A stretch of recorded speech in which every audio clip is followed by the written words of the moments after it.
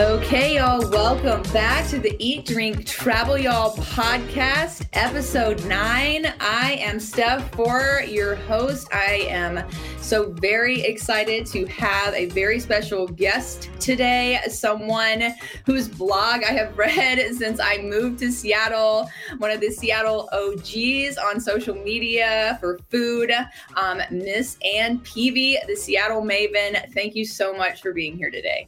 Oh my gosh, thanks so much for having me, Steph. How long ago was that you moved to Seattle? I was trying to think this morning, when did we first meet? It was 2013 is when I moved. And I know we probably didn't meet for at least a year or two, but I remember when I moved there, it was your blog and Megan Hill and Susie Pratt were doing Eater, and that was you guys were my Seattle go-tos. I looked at your Twitter every day. I had looked up to your blog when I made my blog.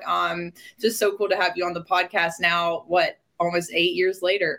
Right. You were totally in my demographic for that too. Because along with focusing on people that were coming into Seattle looking for things to see and do, I also really wanted to hit on the newcomers in Seattle. And so it's beautiful to hear that. It's just music to my ears. Well, and you definitely did. And we're going to jump into Ann's story. Want to hear all about how you launched your blog. You also worked for Visit Seattle for many years. I think you kind of helped push them into the social media blogging influencer world. I think we can both agree, and you've seen this from really two perspectives, that destination marketing has changed so much in the past, let's just say 10 years. Oh, yeah. It's such a circuitous ride when I look back and think, how did I get from where I was 15 years ago to where I am today, just as far as social media and blogging and travel and all of that. A lot of people didn't know I was actually a teacher, an elementary school teacher. And as a side hustle in the summer, I had a friend who was also a teacher with a friend, of course, who had a tour company in Seattle. And she's like, hey, my friend Dan's looking for people to drive and do tours of the city. And I'm like, I've always loved Seattle. I love the history. I was into food at that point already. And I'm like, I bet I could be a tour guide. I'm going to check this out. And so I did that for that first summer. My kids were old enough that they were good for the summer doing their own thing. And I got out and I'm driving this, I had to get a CDL, a commercial driver's license to do it, this little mini coach of 20 passengers. And I would spend 3 hours covering 50 miles of the city talking about the food, the neighborhoods, the people, the climate, the culture, everything that I love. So to me, it was the best summer job in the world because I was just being their friends when they were away from their friends. So what year is that about, Ann? And this doesn't have anything to do with Visit Seattle. This is pre-Visit. Not at all. This was pre-Visit Seattle. So it must have been 2012, I want to say, right about in there, 2011 maybe. And that fall, I ended up driving the coach with a group of concierge from hotels in Seattle. And I had sort of known them a little bit because as I'd pick up passengers for the tours, I'd pop by their desk and say hi as I was grabbing their guests. But I didn't really understand exactly what a concierge was at that point. I kind of knew, but I didn't know. And so at the end of one of my tours, there was a gal on board. And I always was asking people hey, let me know where you want to get off. If it's the market or the waterfront, somewhere that we've been on the tour. And this gal said, just wait till the very end and I'm going to get off then. I'm like, okay, that's fine. We stopped in front of her hotel and she's like, I just have to tell you, I'm a meeting planner. I live in Chicago. I come to Seattle a lot. You really know this city. You should be a concierge. And I'm like, well, what is that exactly? And she's kind of telling me they do what you do, but they do it from a desk. So to me, I was thinking, okay, this is kind of a perfect gig because you're a teacher and a tour guide, things that I totally love, but you don't have to be dealing with parents and kids rolling their eyes. I asked one of the concierge, how do you get into this? When we were on the fam trip, how do you get into this business? And they're like, oh, it's kind of hard, especially in the bigger hotels. Everyone wants to be there. But, you might get lucky someday and have an opening and see what happens. And literally a week later, the head concierge from the biggest hotel in Seattle at the time called and he's like, so we've got a full-time position if you're interested in applying. And so I sat down the next afternoon with their GM in the hotel lobby and he basically offered me the job on the spot. And I'm like, okay, I guess I'm a concierge now. Oh my gosh, amazing. And can you tell me what hotel it was? It was at the Westin Seattle. Yeah. At the time, it was like 981 rooms. I mean, we had a line of people nonstop for probably 2 hours every night looking for dinner recommendations and reservations. So, but it was a blast. Hotel. It's huge, and the concierge desk, I think now they have 2 or 3 people at all times, and it stays busy. And it's so much fun. Just people are outside of their element. They want a trusted source. And so talking with them, asking lots of leading questions, finding like that perfect Seattle experience for them was just exactly what I wanted to do. And I would leave at the end of the day feeling just as stoked as when I got there at the beginning of the day, which says a lot about what it was. And after about 2 years, a gal from Visit Seattle called me and said that they were looking for someone to head up their concierge desk in their visitor center over at the convention center, so just a couple of blocks away. So I wasn't sure if I really wanted to make the move, but it had some benefits and things that really I knew would be good for me at that time in my life. And so it's like, okay, yeah, we'll interview. Let's try this out. Same thing. They hired me kind of on the spot. And it ended up being even more than being a concierge, because being there at a visitor center, you have people from all walks of life, from all over the world. They're calling, they're emailing, they're walking in person. You've got heads of state, you've got celebrities. But you really have to know the city just as you would a hotel concierge. So it was an absolute blast. And I realized after a couple of years that I was kind of doing all I could do. And I was looking for something a little bit different. I loved working for Visit Seattle. I wanted to stay doing that and marketing the city and help tell their story. But I saw what Portland was doing, and Twitter had just started. That was like 2009, I think. Twitter was just kind of hitting bigger, and they started their Twizitter Center, and I'm like, we should do something like that. Like, I want to check this out. I had never been on Twitter at the time, and I got on. It's like, okay, I just got to figure this out. Okay, like you come up with your handle. It's like, okay, Seattle Maven. I'm an expert. I'm all about Seattle. So I started there, and then I kind of pitched the idea to Visit Seattle, like, hey, we should be doing something with social media. The marketing department was kind of sitting on it, trying to decide what they wanted to do. They wanted to wait and see, like a lot of DMOs were doing at the time. And so I said, well, that's okay. I'm going to just start doing my thing. And if there's a way that we can kind of make this work together, that'd be great. Otherwise, I'm just going to do it because I love sharing the city. So I did for about a year and a half, and I'd, plug in my tweets in the morning with Tweetcaster or whatever it was. And I'd, have them kind of peppering throughout the day. And I just found it was one more really cool avenue that I could get that message out, but to really a different clientele. They weren't necessarily the people asking a concierge in their hotel or walking up to a visitor center. They were just people like you and me that just wanted to get some insight from someone that was really authentic. And I was that voice for them. So it was really a blast and a great way to just kind of dip my foot into the water. I considered it micro-blogging at the time because, you had to say what you were going to say in 140 characters, which isn't much. And it was about that time that I started thinking, okay, people are asking me if I have a blog. I think I'm just going to start this. So on Blogspot back in the day. Oh, my God. My views of Seattle and tours, and it was very tourist-centric. And then I realized people were asking more because they wanted something that was a little more personal and a little less salesy and a little less just marketing, I guess, is what it comes down to. They wanted to feel like they really knew a person. And so I could custom tailor a little bit more, and it basically just spun off. And so from that, I started looking at the Seattle Maven website. And of course, someone else was already kind of sitting on it, but not really doing anything with it. I could see when it was going to expire. So literally the next day I woke up in the morning, it's like, this is the day. And I think it started like 2 years before that I saw this date coming up. And it's like, I got to get on that. And I did, and I ported everything over, and it's just kind of been living the dream ever since. I mean, I love helping people. I love sharing the story of, started out Seattle, then it kind of broadened to the Pacific Northwest, then it was Washington State. And so now it's including Idaho and Montana and, taking a trip to Monterey this fall. And it's fun to see how thirsty people are for that sort of just a real voice. Absolutely. And so like when did you, not the Seattle Maven, but like the blogs, like what year was that? Or like, when did your blog go live? I started on the blog 10 years ago. It's weird to think of that. Yeah. No, that's crazy. Oh my God. The way too, you start stopping and looking back and going, when was that it was 10 years ago. It's really cool to, we do this to share, but having the having the blog to look back at now that you've been tracking your experiences, almost having just like an interactive diary, which is one of the things that I love so much about my blog, going back and looking years. But 10 years, like, yeah, absolutely. And I think, when I moved to Seattle in 2013, Instagram had not really exploded yet. Twitter was very much the focus, and Yelp was a really big focus at the time, which we've really seen a major shift from that. Now I feel like we're dealing with so many, at least in the Seattle and Portland areas, there's so many influencers, which I hate that word. I don't like being called that. I'm a photographer. I'm a writer. I'm so many things. You have a website, and I think that it's really, we see so many of the bigger food influencers in Seattle that just have Instagram accounts now. And I think that there is just so much more value that goes into what, someone like you or me does with that added piece.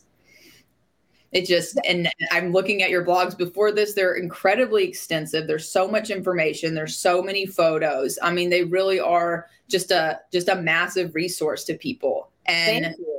Oh, I love giving people that taste. If they can get a view of what I see, and if there's something within what I've written or taken photos of that resonates with them, that's going to help them sort of figure out that perfect experience for them, then I feel like I'm doing my job. I'm doing what I came here to do. Absolutely. And so you went on to really help Visit Seattle just, build their social media. I think I remember when you guys used to put on Twitter, like, who was tweeting that day. Do you remember that? It would be like, today. Like, it's funny because we kind of did a switch over.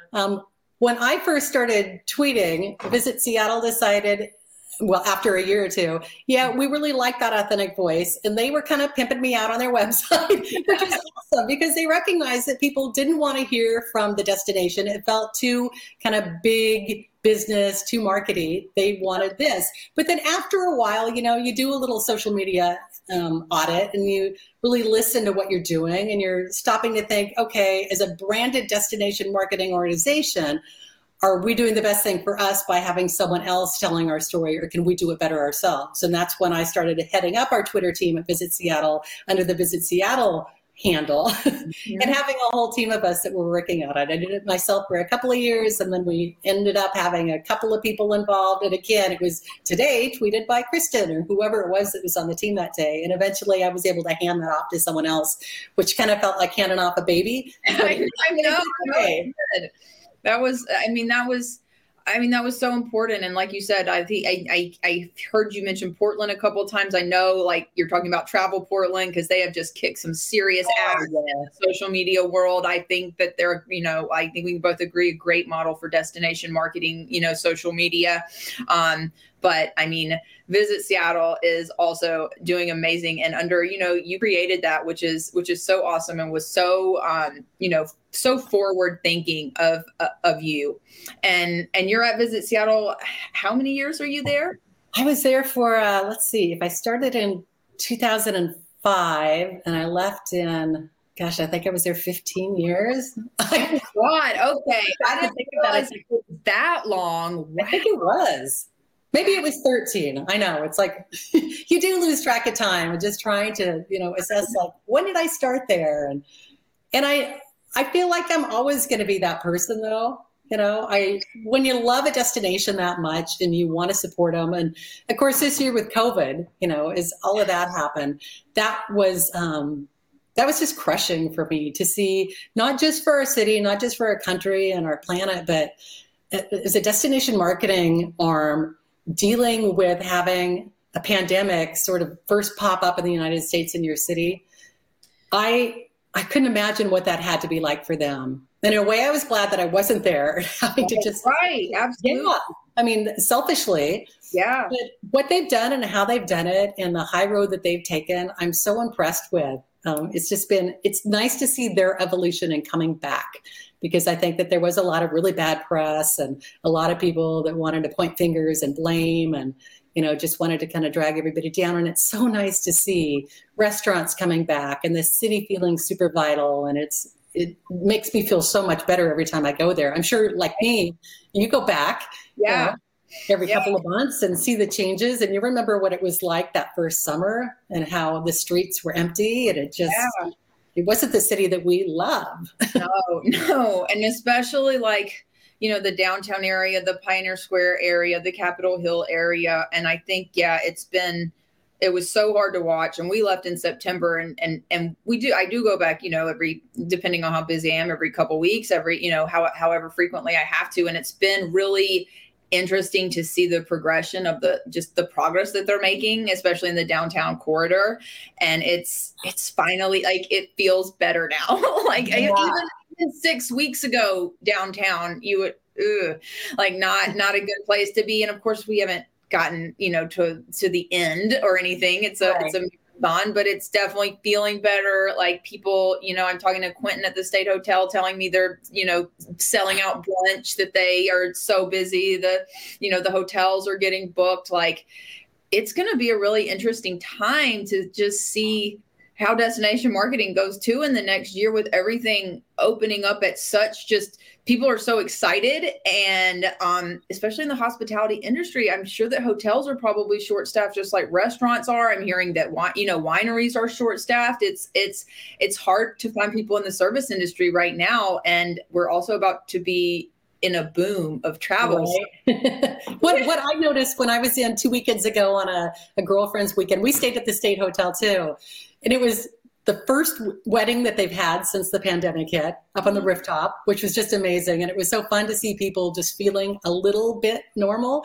Right. But the amazing part for me was to see this really small, cohesive team that they had there, all working together. I mean, there wasn't anything any one of them wouldn't have done for anyone staying at the hotel. If it was someone in the restaurant, if it was someone, hanging out in the lounge, if it was a wedding party, if it was me checking in, just taking that time. And that's where the passion of people in the hospitality industry really shines through.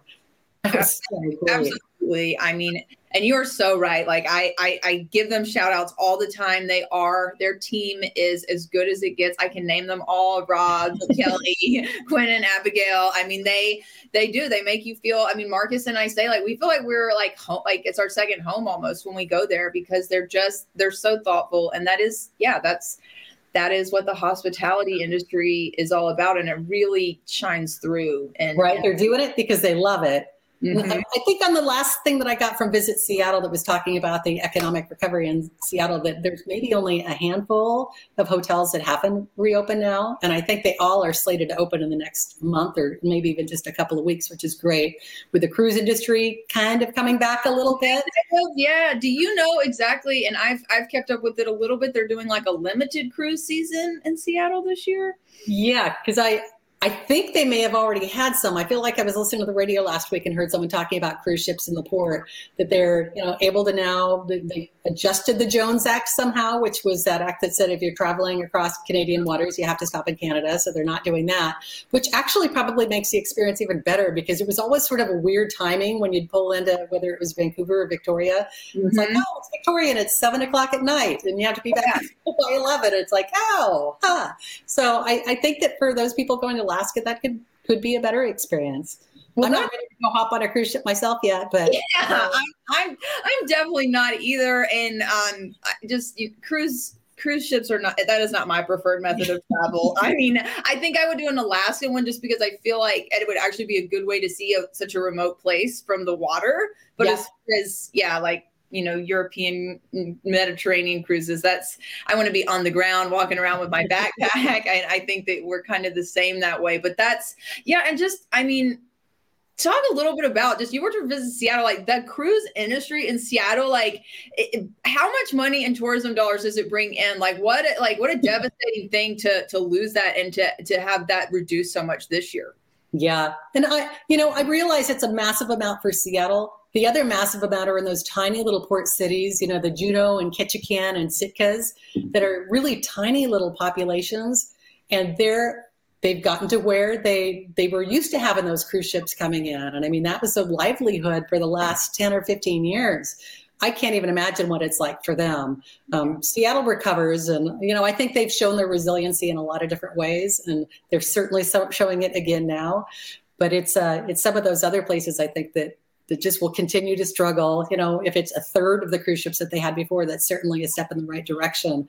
We did do one of those cruises, gosh, I think it was probably 7 or 8 years ago, only because I wanted to see what the experience was like for the guests, because we had so many going on those cruises. And you're right, it's super remote. It's amazing to travel on a boat and just look off at the shore and for miles and miles every day not see a sign of another person. So that was really cool. Get in the hot tub with your glass of wine and take in the glaciers and the mountains. See, like, I could see that being really fun. And we did like a couple of the like abbreviated media, like with I think it was Norwegian, and they were very cool. I mean, those boats are very, very cool. It's like being in just badass hotel that's floating on the water. So when I was in, had like a go-kart like track on the top of it. It's so, I mean, not to say that it's not fun if that's your preferred way to travel, but it's definitely different. There are definitely a lot of people who enjoy it. We brought the age curve down a lot, I'm pretty sure. I think the first weekend in May when we left, and I was the only one sitting in that hot tub with my glass of wine, of course, as we're leaving the port out of Seattle. Just, you know, how much better can it get than you can haul on as much luggage as you want because it's your home port. Right? Oh gosh, right? How I'm telling you, that was a cool experience because we lived downtown when we did it. You just roll your suitcase down to the waterfront. I mean, similar experience with the Victoria Clipper, which I am just so missing those little 3-hour boat rides up to Canada. I'm hoping, I don't know what their status is. Obviously they do other kinds of tours that I'm sure they're doing, you know, domestically, but I will be so happy when we can make that trip up to like Vancouver Island again. That would be those floodgates when they open to Canada. I could do a whole year's just blogging of travel destinations within driving distance of Seattle. There are so many places that I want to go to, and I have to do that.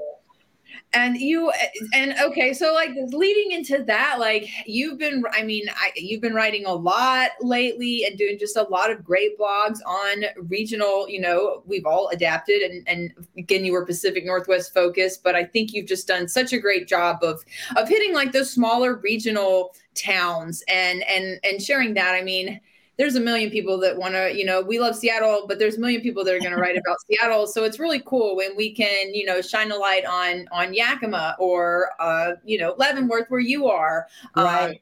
And maybe walk us through like what's one of your favorite places that you've been lately? I've been trying to keep up with you, but you've been on the move a little bit yourself. This year has been a lot of fun. I think right as the new year hit, I realized like this is a year for car travel that I can do within a day's drive and with one solitary destination rather than hopping from hotel or whatever to hotel. And I've done primarily Airbnbs and lodges, places that just feel a little safer with more space around me. But oh my gosh, it's been phenomenal. We did a 4-day trip to Tri-Cities, a place I had done nothing but drive through before. You know, most of the places that I went this year were places that I'd just been for a short period of time before, and I really wanted to dig in and find out what more was there. So Tri-Cities was amazing. I mean, like Walla Walla, so much wine and so much great food and craft cocktails. I couldn't believe it. Alderbrook and Hood Canal, that was, I think, one of my favorite trips, and it was the first one I did on this Delicious Destination series that I started this year because there's so much fantastic seafood up there. We spent the first day up at Hama Hama, you know, loading ourselves up with oysters and crab and, you know, just sitting right on the beach and shucking those. It was, you know, such a quintessential Pacific Northwest experience, but one that I had never spent more than maybe a night or so at. So to have, you know, 5 days to enjoy that area, to get in and hike, to see these tiny little mom and pop shops and some of those other little towns along the way was super special. The last one that we took was to Mount Rainier. And again, I'd taken so many trips, tours to Mount Rainier, some with, you know, leading groups and others just kind of going on my own to adventure for a day. But to spend a week in Mount Rainier was unbelievable. I mean, it just changes the level, the depth of understanding of what it's all about to be in that area. You know, sure, it's about the mountain and the snow and the glaciers and the waterfalls and all of those beautiful things, but the communities that were there were just so cool. And of course, loving to eat, there was plenty of food, and it was such a unique mix of things. I mean, Tibetan food, there was a Ukrainian restaurant, and these were people that had immigrated into the area, usually surrounding the Mount Rainier world, whether they were guides or, doing something in that area. So cool to kind of see that. But the locals I found to be like the friendliest people of all. And, some places you can go to small towns and people don't really love the twists. And in a place like Mount Rainier, where you've got cars just funneling through in the summer, I think people get pretty fed up with that. I didn't feel one bit of that. I mean, I had a morning when I woke up and you know me, I love Eggs Benedict. And it's like, I gotta find some local eggs here. And so I checked with my host and she put something out to her group locally on Facebook. And she's like, well, I've got like 13 different offers of people that have eggs for you. Do you want to like go around to each one and then do a little taste testing or something? But I mean, did you taste test them all? I didn't do that. I just went to one place and I was so glad that I did. It was called Bamford Farms. And like, I knew the name of the chickens that my eggs came from and just talking. Oh, no. Like the episode of Portlandia. Like totally. Yeah. That was like as hyper local as it could get. So it was that part of it that's so surprising to me. Once you spend a little more time in these areas, that people want to talk more, that they've seen your face more than once when you've been there and they want to tell their stories. And just like being here in Leavenworth, I mean, it's coming back to where I grew up, but I think a lot of people cycle in and out. A lot of the people that work here don't have the chance to really stop and talk. But boy, when you do, when you start making those connections and building those relationships with people, you find all sorts of places you had no idea about. Yeah. Well, and there's so many gyms in Washington State. We're so lucky to be in this beautiful, special part of the country. When you guys were at Mount Rainier, did you stay in resorts? Did you camp? What was your? Wow, it was the coolest thing in the world. The folks that visit Rainier, I have to say, they work with accommodations in and around Mount Rainier National Park.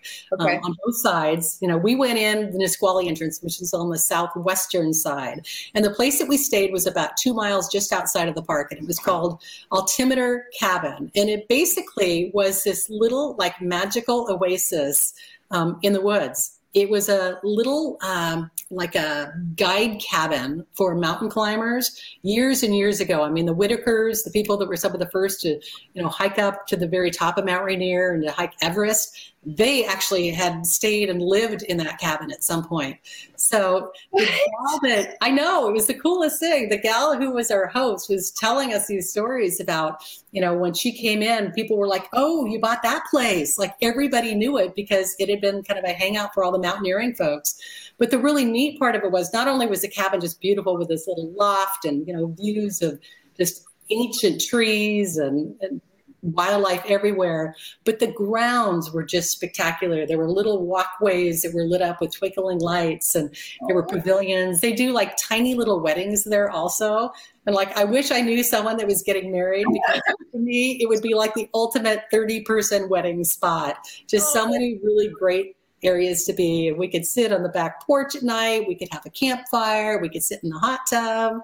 And, a lot of these little cabins that are around Mount Rainier are really similar. They're affordable. If you can find those that aren't on some of those really big short-term rental sites, not to mention anyone. But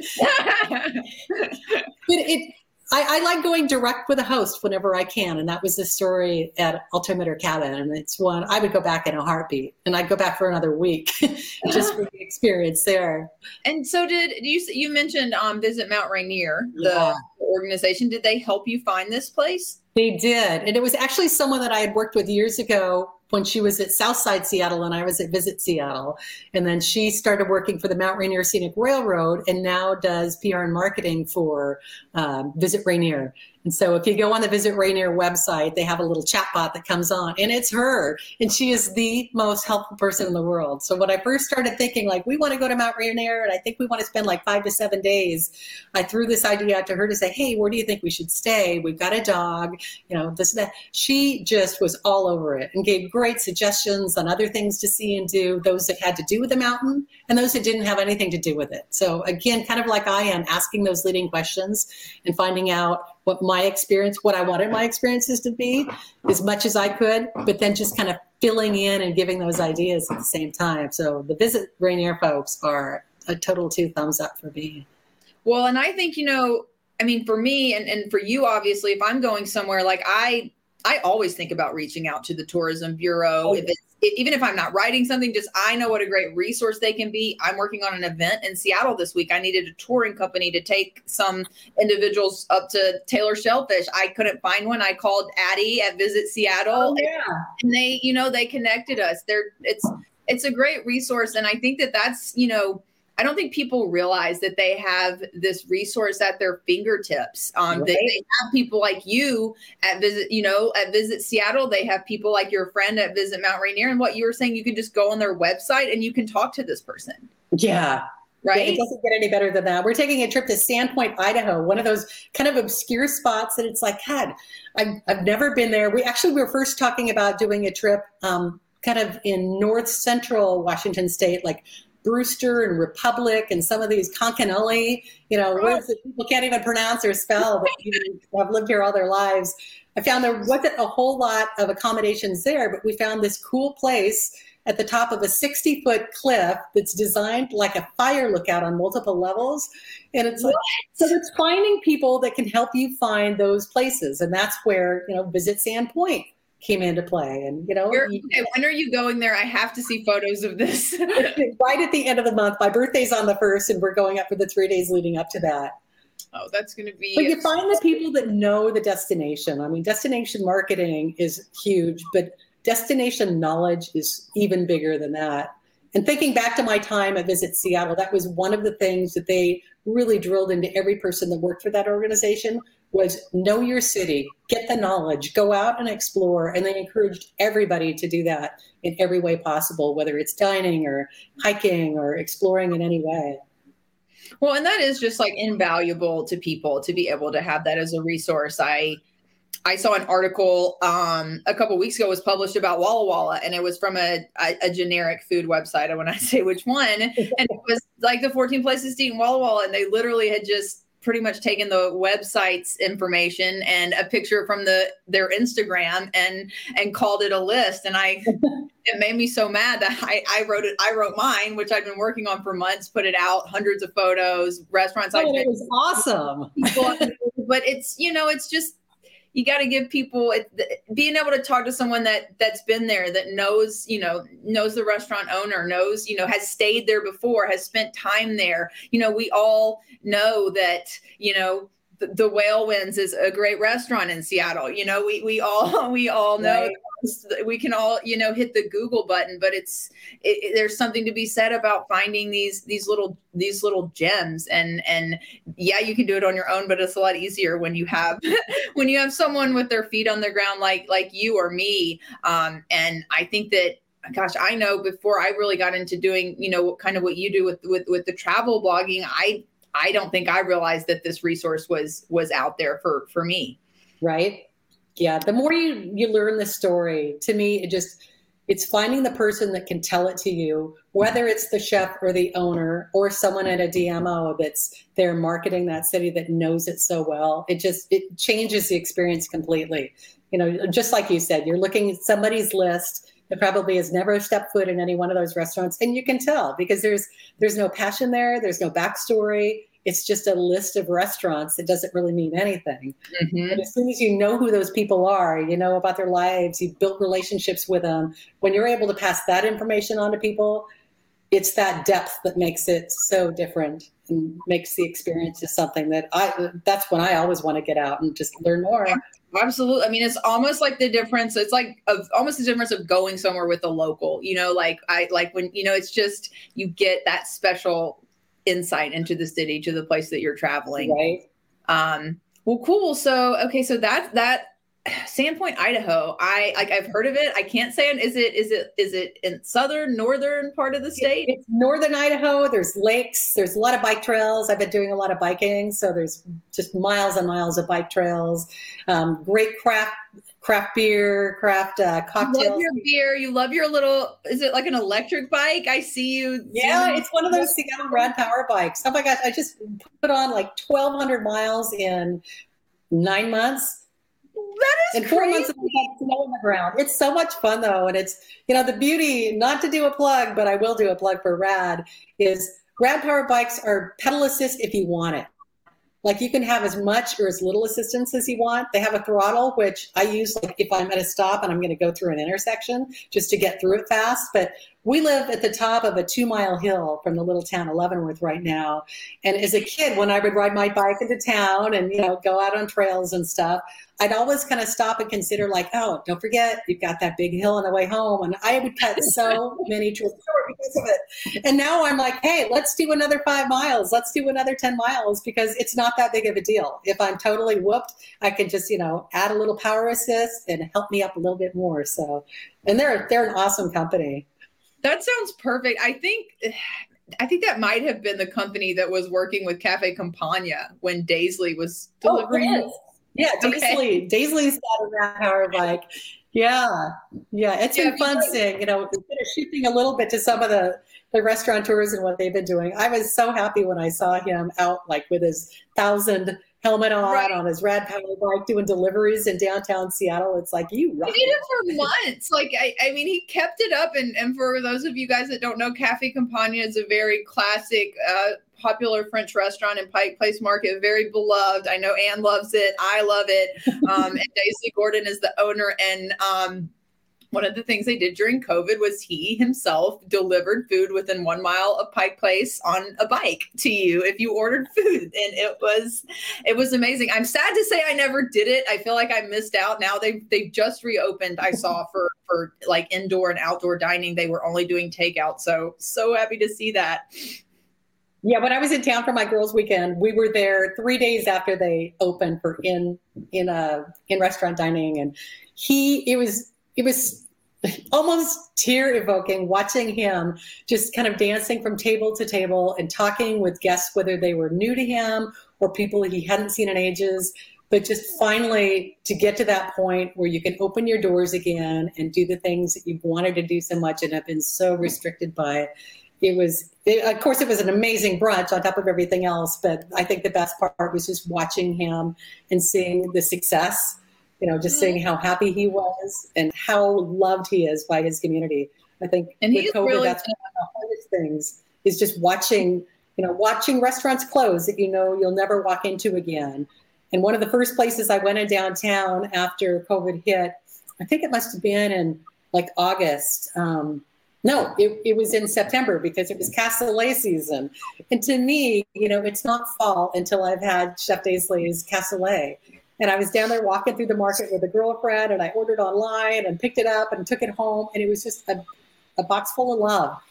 I mean, you can't be anything other than that. Reading about it, I remember. I remember you talking about the cassoulet literally every year since I have followed you on social media. So you talk about.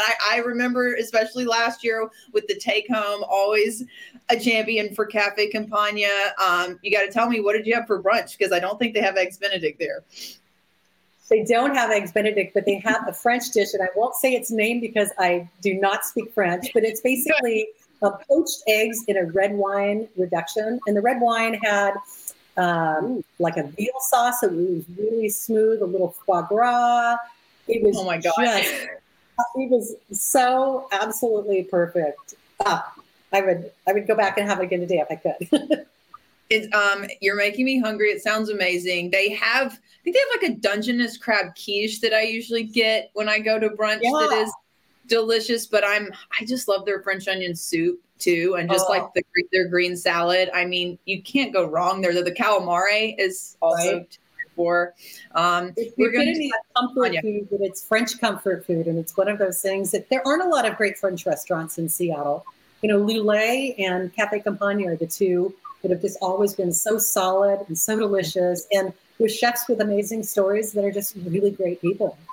Yeah, and I mean, Daisley is really just one of the good ones, and contributes a lot to Pike Place Market and the city of Seattle. And so if you're in Seattle or you're visiting Seattle, you could not support a better human being or have better food. It's also a Pike Place Market. So it's like literally a win-win-win. So you were just in Seattle. So now I'm on the Seattle kick. So you were there for a weekend? Yeah, I was there for a girlfriend weekend with my neighbor from Issaquah, who we've been best friends for as long as the two of us have lived in the same neighborhood. So every 6 months or so, we've taken trips together. We haven't taken one since COVID. We took one right before the shutdown down to San Francisco. So it was fun to get together again, to just kind of hang out, shop, drink a lot, eat a lot. Yes. I know you love your brown sugar bourbon too. Oh, yeah. Well, so if you're there for the weekend, you ate at Cafe Campagna. I want to know where else you ate so recently in Seattle and what was good. There's a new place that got on my radar about 6 months ago because I'm still slightly connected with the Concierge Association in Seattle. They invited me to a mixology class online on Zoom. Okay. And the guy doing it is the son of the concierge at the Thompson Hotel, Jared. And he just started as a new bar manager at Urban Bitter up on Capitol Hill on Broadway. What's it called? It's called Urban Bitter. Oh, Urban Bitter. Okay, I've seen that, but I don't know what it is. Oh my gosh! So number one, they have an incredible cocktail game. I mean, just as good as Cannon, I would say. Cannon is one of those places that I think is sort of the apex of cocktails in Seattle. Absolutely, that same level. Wow. They also have a really plant-forward menu now, and I wasn't there before, so I can't really speak to what the menu was like before. But I can say, the things that I found, these smoked yams, incredible Brussels sprouts, everything super fresh and chef-driven. I loved what they were doing with that, too. So I've been there twice in a month. The first time I was here for something else, and then this time I was like, where I want to go back is back to Urban Bitter because you get a taste of something and then you just want to have more of what's on their menu. Mm-hmm. I definitely love that. The other place that just blew me away is up just a little bit further than Rapport on Broadway, kind of on the north side of Broadway, just before it makes those little curves. It's called Rapport. Yeah. Oh my gosh, that place, it's Seattle's first self-pour wine bar. But what? I know. I didn't know they had. Okay, I saw them on your Instagram or something, but I don't think I realized they were self-pour wine. That is very cool. Very cool. But the owner, David Clausen, he had a wine bar in London for years. And he's a guy that looks like he's about 16, but he's got to be a lot older than that to have done everything that he's done. So when he moved to Seattle, he wanted to bring that concept here, and he opened up just about a year ago, I think. It's a beautiful, super airy little space. And again, they've got a great menu. They had a Dungeness crab eggs Benedict on the menu when we were there for brunch on Sunday. And you had that, obviously, I can only assume. Of course. So that's what was on your Instagram, right? Yeah. That's why I'm like, I didn't even know they had wine. I just thought they had I just saw the eggs Benedict. And I was because that's kind of a focus there. Yeah. Sure. Amazing. And a lot of what their menu is for breakfast and for brunch and lunch are pretty understated, but they do a chef-driven menu that's just one multi-course meal each week. And kind of a fun thing, I haven't done that yet, but just based on the eggs Benny that I had, and it's funny because I could go down a whole other eggs Benedict rabbit hole.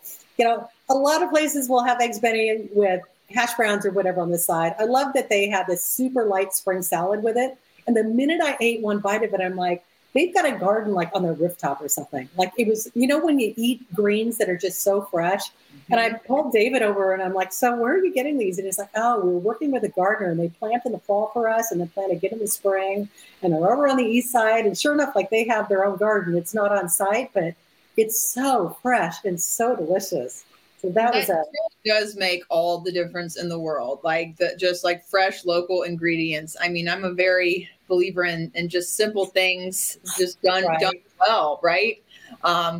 So okay, I'm going to Seattle tomorrow. I'm like, do I have time to fit either one of these spots in? I'm going to be busy, but I'm going to be in the Capitol Hill area. So there you go. And then dinner, we had the tour the menu dinner at the State at Ben Harris. That was so much fun. I know, that was fantastic. Quentin Stewart, their chef, he's amazing, right? I mean, he's brilliant. Yeah, he really is. And their cocktail program, Abigail, is so talented, really. I mean, and you can probably really speak to this, Anne. I mean, I think the transition, the evolution of the hotel restaurant, it was such an almost like shameful thing, to like it. It was just like it was an obligatory thing. I shouldn't say shameful. It was restaurants. The hotels had one because they had to, but now in like the past maybe 5 years, we are seeing some of the best restaurants in hotels, and it's super cool. Yeah, I think people are surprised too when they come to Seattle. That was one thing I can remember even back when I was at the Westin, was people would ask about dining recommendations. And if you mentioned anything about the hotel restaurant, it was like, no, we don't want to do that. Yeah. And then when I moved on to visit Seattle, and even now that I've been doing blogging myself, I'll sometimes recommend restaurants that are in hotels, and people are like, oh, no, that's a hotel restaurant. And it's like, no. I think Portland does it really well too. Like they've got some fantastic restaurants within hotels, but you look at the Thompson Hotel and the Nest, their bar is just outstanding. Yeah. As good as it gets. I mean, Goldfinch Tavern. I mean, we have places. Is it Shaker and Spear? Are they in a hotel as well? Oh, yeah, they're at the Palladian. Yeah, the Palladian, that place. We had an outstanding meal there. I mean, I think that Seattle's got some damn good hotel restaurants, which has definitely been, like, again, 5-10 years ago, we wouldn't be sitting here talking about all these amazing chefs and restaurants and hotels. It's cool. When you think about the Hotel Andra, which had Lola, Tom Douglas's restaurant, kind of right on the corner, right next door, with an adjacent kind of a hallway that connected the two. I mean, it's those things that I think have put Seattle on a culinary map. It's when you can just, crawl out of bed and walk downstairs and get something that's as good as something you'd have to drive, a half an hour for. Yeah. Well, I feel really lucky to be in the area. Yeah. That's hard to beat. And God, I'm heartbroken that Lola is not going to reopen. And those donuts are, I know you had the donuts that they did with the mascarpone on the side. I dream about those, Tom. I think you could have a whole blog, a whole podcast just on the things we're going to miss that are never going to be there again. I think Kevin Davis and those restaurants, Blue Acre Seafood and Steelhead Diner and Orfeo. And thank goodness he's now, I don't know if you knew this, he's now in the Yakima Canyon at the Canyon River Ranch and Canyon River Grill. He's kind of taken on the chef position there.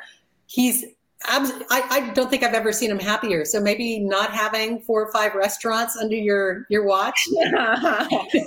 And that's another thing, we're not we're in the hospitality industry. We are not service industry professionals per se.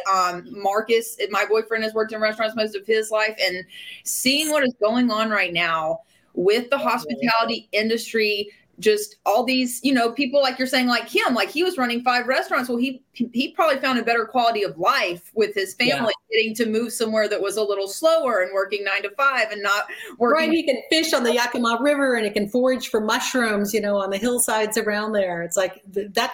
He just looks like he's living the dream. So I guess in some ways, some things work out occasionally. But then I think of, even though it's a chain, RN 74, that Michael Munoz restaurant downtown. That they've permanently closed. I'll miss that. There's some things there that were just that place was outstanding wine program, great service. I do think that I read they're going to put another one of his concepts in there, or I haven't heard that yet. I may be making that up. Someone fact check that for us. That's listening. But it's been really interesting to see this shift, and I think that, like, from what I see online, some people are like, people need to get back to work, but it's like, people's values have shifted and people's habits have shifted. So it's going to be really interesting, really, really interesting to see how it plays out. Yeah. The progression, and, maybe takeout is just the way some folks are going to stay.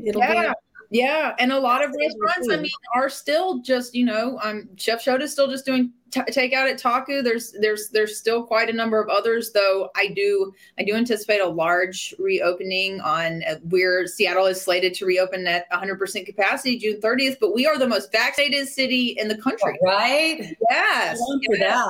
Which is super exciting. Do you have any thoughts on that? Any predictions as far as, I feel like Seattle is just going to be overwhelmed with tourism, and in the next, it's already getting that way. I think that Seattle is one of the most resilient cities. Every issue there's ever been in the nation, whether it was, housing crunches and, downturns of the stock market, all of those things, housing prices, Seattle will feel a little bump from those, but all the time, they're the ones that are climbing right back up the mountain and getting right back in the groove again. I just see this as another bump, honestly. I think that there are a lot of other cities that maybe won't fare as well, partly because our vaccination rate is so high. I think that says a lot about the city. Like Chef Daisley was saying, he wasn't going to open until it was the right time, but also that his entire team had to be vaccinated for that to happen. It's people that are really dedicated not just to making great food, but they're also dedicated to the safety and health of their patrons. That goes a long way with me. When I walk in the door and I see that they're really paying attention and that they're serious about it. Absolutely. I mean, it's definitely... I have changed my perspective about some businesses, seeing how they have dealt with COVID. And I think especially you're in Leavenworth, I'm in Walla Walla. It's been a very different experience in a less cosmopolitan part of the state. And business owners have dealt with it differently out here. And there are a few restaurants I won't go into because they did not they did not do what they were supposed to do. So it'll be interesting to see it as we open up. I think June 30th is going to be a big day, a big celebration. But I feel very proud of the way that Seattle handled this. God knows it was not easy. Yeah, it is. I'm proud of what our city's done. I'm proud of how they've shown who they really are. And I think that we've got a lot coming down the pike. And I'm going to say the next 3 months that are going to be happening in Seattle as restaurants are doing one more little kind of pivot and reinvention as they realize, sort of the climate that they're in now. One of the restaurants that I really didn't know at all before the pandemic was Eric Rivera's Addo. Mm-hmm. And we ended up ordering from him multiple times because he'd have these great pantry boxes. So if you were looking for fresh pasta or if you wanted great sauces or whatever it was, you could have it like the next day. That was one business that I want to see them succeed because they've been so good about how they've approached things. Right. Angela Shen with Savor Seattle, even though she's got a restaurant, she supports so many food-based businesses. Totally. Watching her was incredible. I mean, and she sold that business. It exploded. Her story is wonderful. And how many businesses did she help survive by creating these market boxes, these Seattle boxes? I mean, they were so popular she couldn't, they were all selling out. And just so grateful. People like that, people like Jack, last week feeding, taking that first leap to feeding the hospital workers. And we talked last week. I was like, where did that idea come from? Well, my fiance is a doctor, is a doctor at Swedish. And one day I brought her tacos and other people were hungry. and that's how that happened, but just people with big hearts and it's been, those have been the really great things to come. Yeah, those are the best stories when you see your city rise up together. It feels so good. And even from afar, from 100 miles to the east, being over here and sort of watching it for part of the time, I've been so proud just of so many people and how they've stepped up to make things good as much as they possibly could in the worst times I think that any of us have ever seen.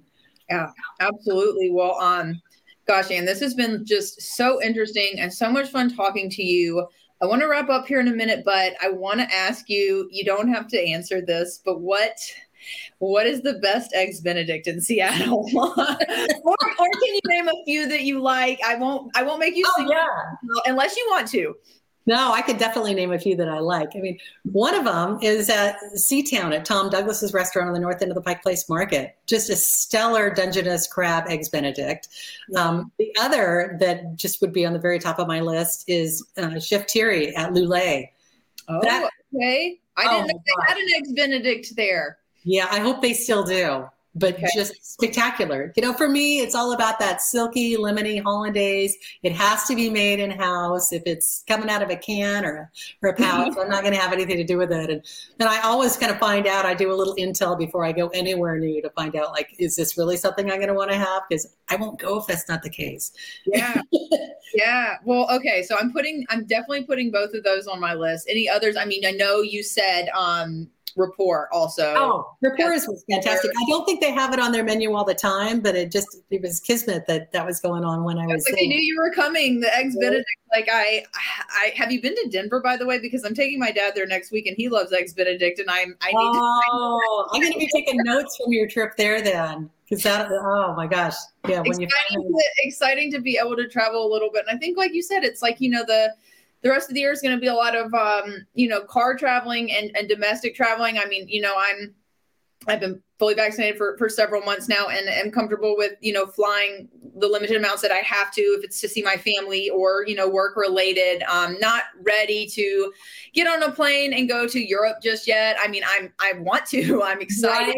Right? I think it'll still be a little more regional and like domestic for me. I know you've got this trip to Idaho coming up. Is there anything else fun that we can look for this year, or just like, where do you see yourself exploring? I think you said you're kind of doing the car traveling thing this year too. Yeah. And car travel has been great. Good thing I get along well with my husband and my dog, because I spend a lot of time with these folks when you're taking a big car trip. I did upgrade to a bigger car this year too. So it's kind of like a living room on wheels. There you go. Subaru Ascent, which is just massive, but it's such a comfortable traveling car. So we're doing a trip in September where we're going to, let me get this all straight, to Superior, Montana, where we're doing a couple of days of guided fly fishing. We're going to go to Bozeman, Montana. We're going to go into the Tetons for 4 days with more fly fishing. We're going to drop down into Ketchum, Idaho, and then work our way back up. In fact, we might even go through Walla Walla on the way back on that trip. I was say, when are you coming to Walla Walla? Because that. I did not see you here. So last night we started planning a trip. Oh, what was that? Have you been to Walla Walla before?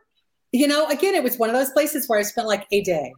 So to get back, it's definitely coming alive, and I've lost count, over 150, close to 200 wineries here. And it's like a small Napa almost, it's very wine country, but it's not as pretentious either. I think it's a big agricultural area. So it's just, I know you will love it. And I will be here to take you for the best Eggs Benedict when you do. Best tour guide in the city. Yes. And I want to take you to Roti Cellars too, which that I'm working. Yeah.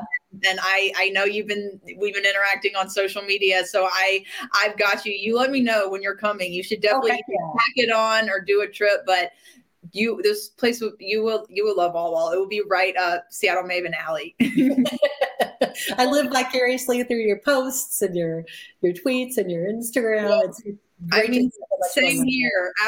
Same here. I feel like, we don't really talk that much when we got on the podcast today, but it's like, I feel like I know what you're doing almost every day. So I think that's one of the cool things about social media. And honestly, sometimes I hate it, but like, for the most part, there's a lot of positive things and a lot of connection. And definitely we wouldn't have met if it wasn't for social media. And just so cool to get to foster that relationship. And now, again, having read your blog from the first time, like when I first moved to Seattle, to being able to have this conversation with you now and talk about everything that you've done, it was such a treat. And I just super appreciate you doing the podcast. And give a little shout out. Tell us where we can find you. I mean, everyone knows you're at Seattle Maven on Twitter. On everything. SeattleMaven.com. I did the plug for you. If you're looking for really great information on Pacific Northwest travel from a local, from someone that's been there, check out Anne's Instagram, check out her Twitter, check out her extremely well-written blog. And thank you so much for taking the time to be here today. I can't believe it's been almost an hour. This was so much fun. Right on. Thanks so much for having me on, Stephanie. It's a treat to see you again. It just makes everything feel a little bit normal. You're doing a fantastic job, and it's always fun to watch where you're going and what you're doing. And I just couldn't support the podcast more. It's fun to really get more of the story and a really vibrant way of doing it. Well, I super appreciate that, and just appreciate having you on, and can't wait to see where this goes and where you're going next. And I can't wait to see you here in Walla Walla. Hopefully we'll get to have like a glass of wine or a glass of bourbon, either here or in Seattle. Definitely now things are coming alive. So I hope to see you in person soon. And thank you so much for doing the podcast. And this was so fun. My pleasure. Awesome. Thank you so much, guys. And that's a wrap. Episode 9 of the Eat, Drink, Travel, Y'all podcast. Thanks for tuning in.